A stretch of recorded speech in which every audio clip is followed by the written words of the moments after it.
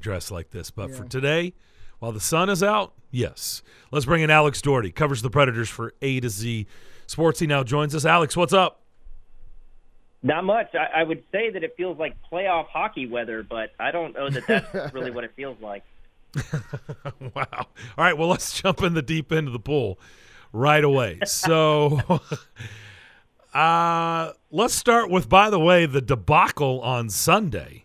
How about a lot of people not even being able to watch the game because of Xfinity and Bally? Luckily the app was working, but if you were just looking for the traditional way of turning on your television and watching the game, it wasn't happening.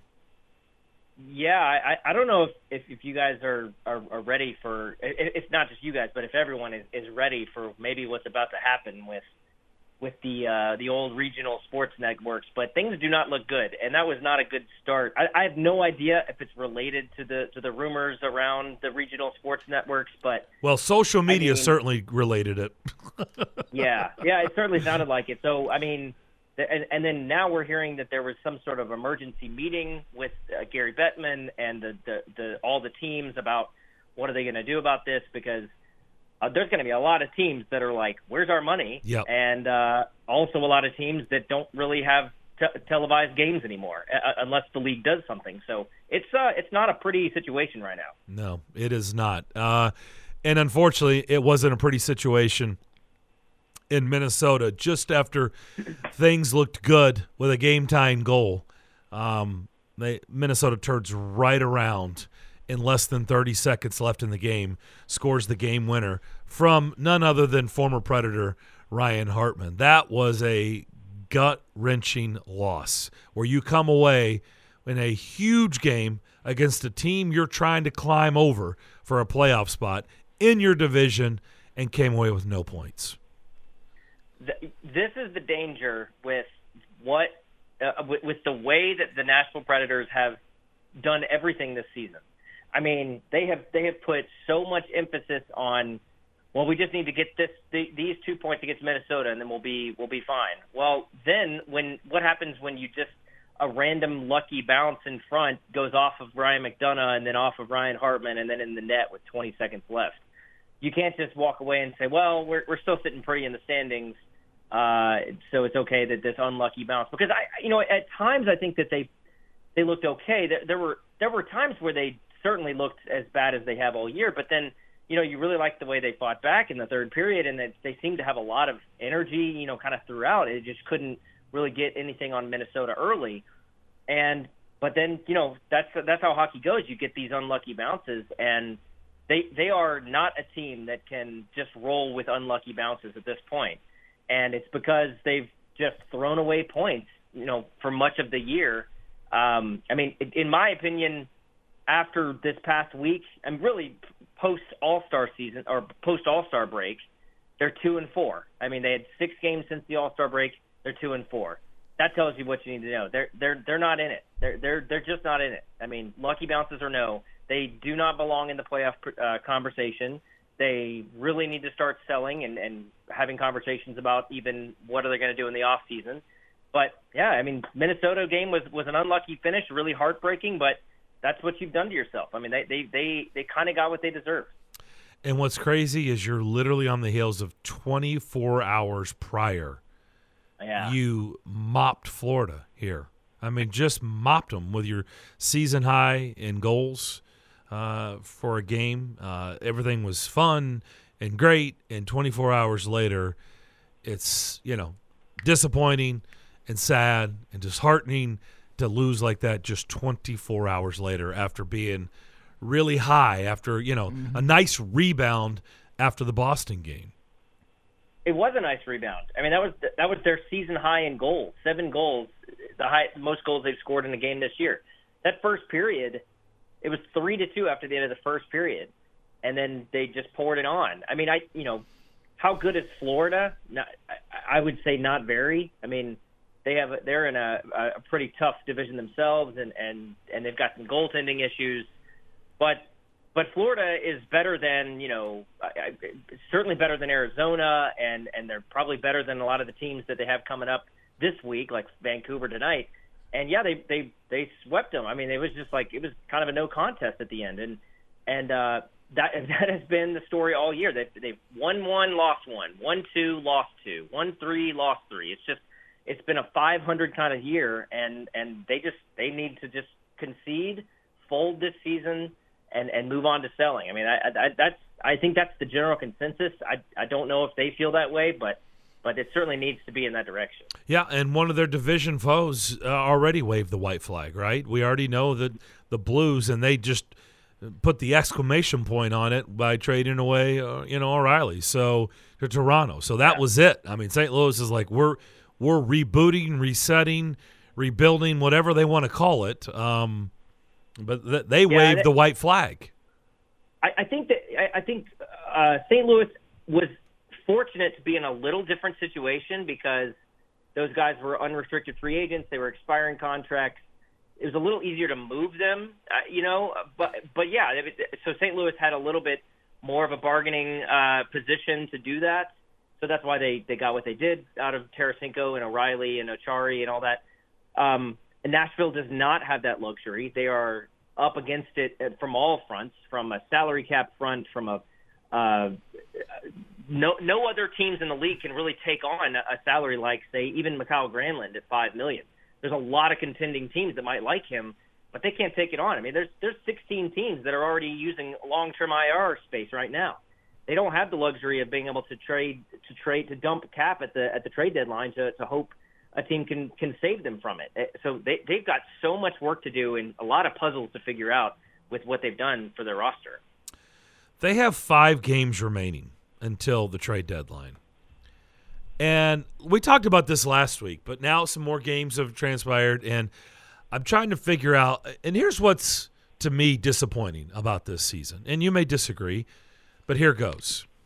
When I look around the Western Conference, I don't think the Western Conference is overly it's not exactly murderer's row. To me, it's kind of soft. If you're just asking me to compare conferences, I think the East is way better than the West this year. So that's disappointing, right? The West, I think, is pretty wide open. There's nobody. Yeah, Vegas is good. I mean, there's some good teams. I don't think there's any great teams.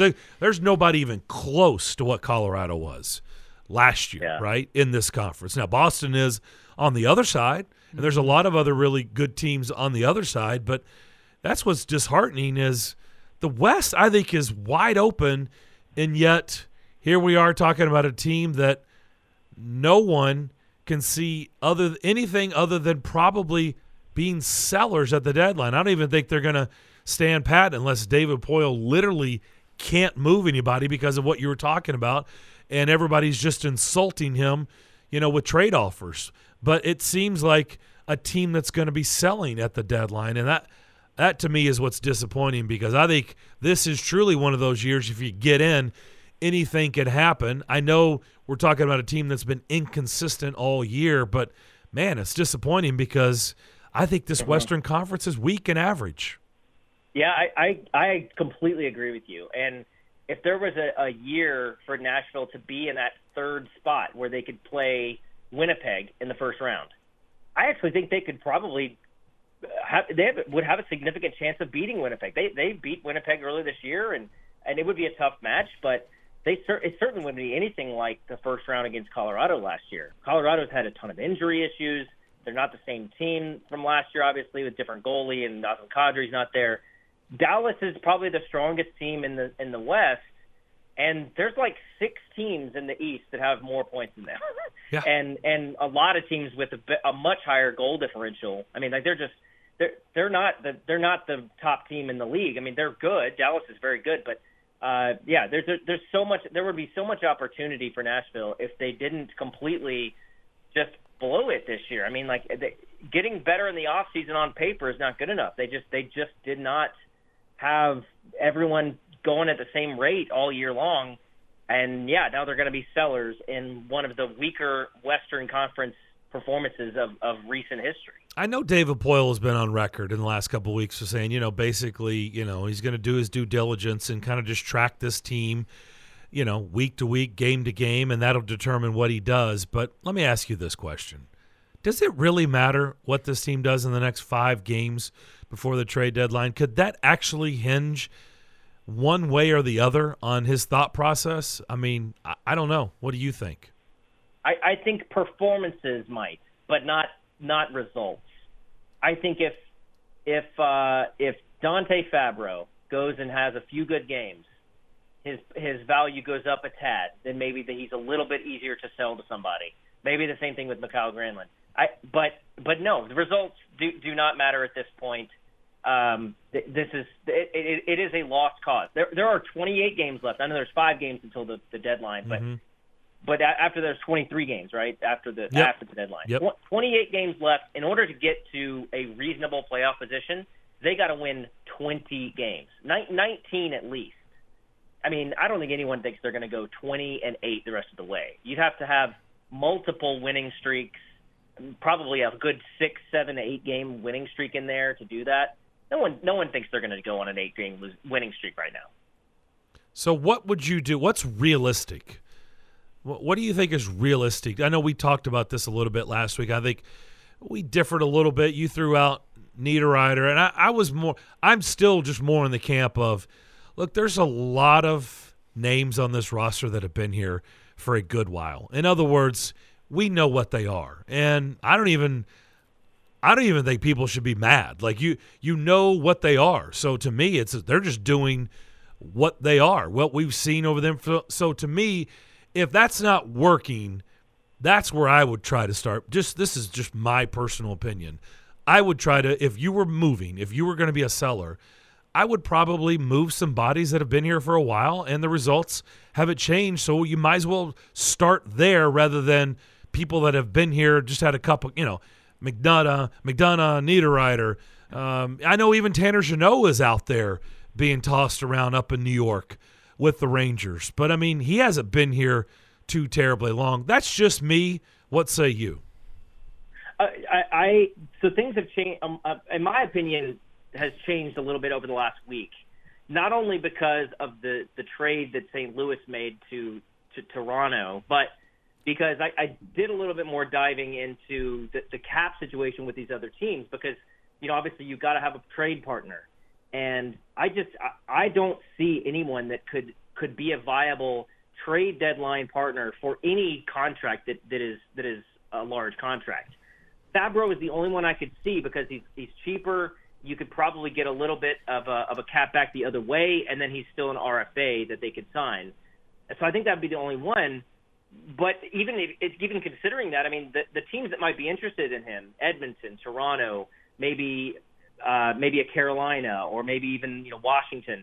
Those teams don't have any room. They can't really take him on unless you work something the other way. So they certainly can't take even a Niederreiter at $4 million, or a Mikael Granlund, or definitely not a Johansson. So my opinion has changed because I started realizing there's no room for these guys. They can't go anywhere. Where are they going to go at the deadline? I think these are going to be off-season moves. I think you're going to have to wait until the season is over to see where teams fall and figure out, okay, can we package something with a Johansson to send to somebody to shed his contract? Can we package someone with Granlund? Can we work a trade and send someone a Matthias Ekholm and another big contract for some draft picks? I think it's going to have to be an off-season trade at this point. Wanted to ask you about the tweets you've been putting out about Tomasino. And we've heard about this over and over and over and over about why Tomasino is still in Milwaukee. Why won't he come down here? Now he's going back to Milwaukee. What is the deal? What is the saga with all of that? Like, why is this? What is happening? Justin, I'm not really sure. I got to be honest. There's been some weird stuff going on. There's a really reliable website called CapFriendly that I've used for almost everything related to NHL contract stuff that said last night that Philip Tomasino was sent down to Milwaukee. Now, they're rarely wrong about this stuff, but then today there was no transaction from Nashville showing that. So I guess he's still up. I guess it was a mistake on CapFriendly's side. That honestly is very rare for them, but I guess it was a mistake. So he's still up. But just to back up a little bit, Philip Tomasino only really came up because of the Forsberg injury. So when Forsberg goes down, they needed a top 6 type player, so they went with Tomasino. I think when people saw Tomasino was going to come up last night, they assumed, oh, well, maybe that means Forsberg is back. Well, neither Forsberg is back nor is Tomasino gone. So I think Tomasino will be playing tonight. But it has been a very strange ride for Philip Tomasino over the last year. No one expected him to start the year in Milwaukee, and then he did, and now he's basically been there all year. So it's strange. I don't really completely understand it, Justin. Yeah, I was going to say the ride's been in Milwaukee for him. It has been a strange ride for him. It's been as an Admiral. So, there's a radio legend out there. I'm not going to call his name, but he has something he calls the list. So here is the list of the teams who have scored less goals than the Nashville Predators. They would include the Montreal Canadiens, the Columbus Blue Jackets, the Anaheim Mighty Ducks, and the Chicago Blackhawks. That's it. That's the list. Everybody else has scored more than the Nashville Predators has, and I'm trying to figure out, in your opinion, Alex, why can't this team put the biscuit in the basket? I mean, what's going on here? So, I mean, look, John Hines' system from day one has been relying on the forwards have to make it happen. Laviolette, when he was here, was kind of an all-hands-on-deck defenseman jump up into the attack all the time. But right now, unless it's Roman Josi, it's only the forwards that are responsible for scoring, and they're just not having good years. Mikael Granlund having probably the worst year of his career. Ryan Johansson stepped back from last year. Duchesne stepped back from last year. It has to do with shot quality, too. They're not getting to dangerous areas because teams know they don't have to worry about the defenseman pitching up. They can just crowd the net and not worry about where the defensemen are. They can just worry about covering the forwards. So there's a lot of factors, but it comes down to the forwards are not shooting well and they're not getting to the dangerous areas. Okay, so with all that said, you go into the offseason, and I asked Darren this question the other day. There's no question that this team has core players: Roman Josi, Phil Forsberg, UC Saros. I would account them as the 3 main core. Are those guys good enough to get you to the cup, to lifting the cup and having the parade on Broadway that everybody wants to have? Or is it better off if they just try to find a new core at this point and try to rebuild that way? Because you're only going to go one way or the other. Either you're going to build around those 3, or you're going to have to find a new core. I think that those 3 are good enough to continue being your core. The problem is the rest of your team is so bad, you're going to have to maybe sacrifice one of those in order to improve elsewhere. And I think the ultimate one that's going to be sacrificed, and that's not really the right word, but that's going to be traded probably to get that at some point, will be UC Saros, because they have a young goalie in Milwaukee that's going to be really good. UC Saros is on a really cheap contract, would get a huge return. He's the guy that people think could be a trade possibility. I definitely don't think it's going to happen this year, and probably not even over the summer, but he would be the only guy. Josi and Forsberg, I honestly really think, have not been the issue. Josi has been as good as he always. He's not having a 100-point season like last year, but he's still been a huge part of the team. Forsberg has been their best offensive player consistently, but it's the rest of the team. It's the rest of the team that needs a huge upgrade, and you might have to give up one of those 3 in order to improve the rest of it. Mark Jankowski was the move that they sent someone to Milwaukee. Maybe that was what they were thinking, and they just, I don't know. Yeah, it's not Tomasino. He's still up. Yep. So he is still up. Yeah. Well, we'll see how tonight goes. I mean, again, I just don't know what you're going to learn. I mean, could they beat Vancouver tonight? Yeah. Could they win the next 2 road games? Yeah. Does that mean anything? Yeah, that's what I'm saying. There are 3 very winnable games. Sure. So I just don't know what you learn. I don't know what that does, unfortunately. That's kind of where this is at. Mm-hmm. You could win the next 3 games, and I'm not sure everybody's like, okay, all right, because it's 3 teams you can easily beat. Yeah. I mean, I mean, the only thing that they might do is just not do anything. I mean, if they decide, if they win a few games and then figure out, okay, well, there's a chance we could make it in, but maybe not. then they just don't do anything. And then, if somehow a miracle happens and they win 15 games to end the season, then all of a sudden they've got their full roster and they haven't traded anybody away and they're ready to go. But again, what are they going to? They're going to climb up to third, play Winnipeg, maybe beat them, and then lose in the second round. I don't think that would really do much either. So yeah, it's a lost cause. This season really is a lost cause. I hate to say that because I know there's a lot of fans out there that want to go to games, and I want to keep talking about the Nashville Predators, but this year just seems like we've got to throw in the towel. Appreciate the visit as always. Thanks for doing this. Of course, yeah. Hopefully that didn't just bum everybody out, but that it is what it is. Yeah. Well, I mean, it's up to them to change the narrative, right? I mean, ultimately, it's not like people are looking for this feel, right? I mean, it's just you're just stating how a lot of people feel, unfortunately. If you want some positive, maybe just something to give you hope, I did write a 5-step plan that I think could save the Nashville Predators. You can read about it, A2Zsports.com. Go there. You can check my Twitter. I think that there is a way out of this. It's just going to take a while. So okay. 5-step plan to getting back to contention. We'll do a deep dive into that next week. I want to read up on that. Appreciate the visit. Okay. All right. Talk to you guys later. Alex Doherty covers the Preds for A to Z Sports. Appreciate him joining us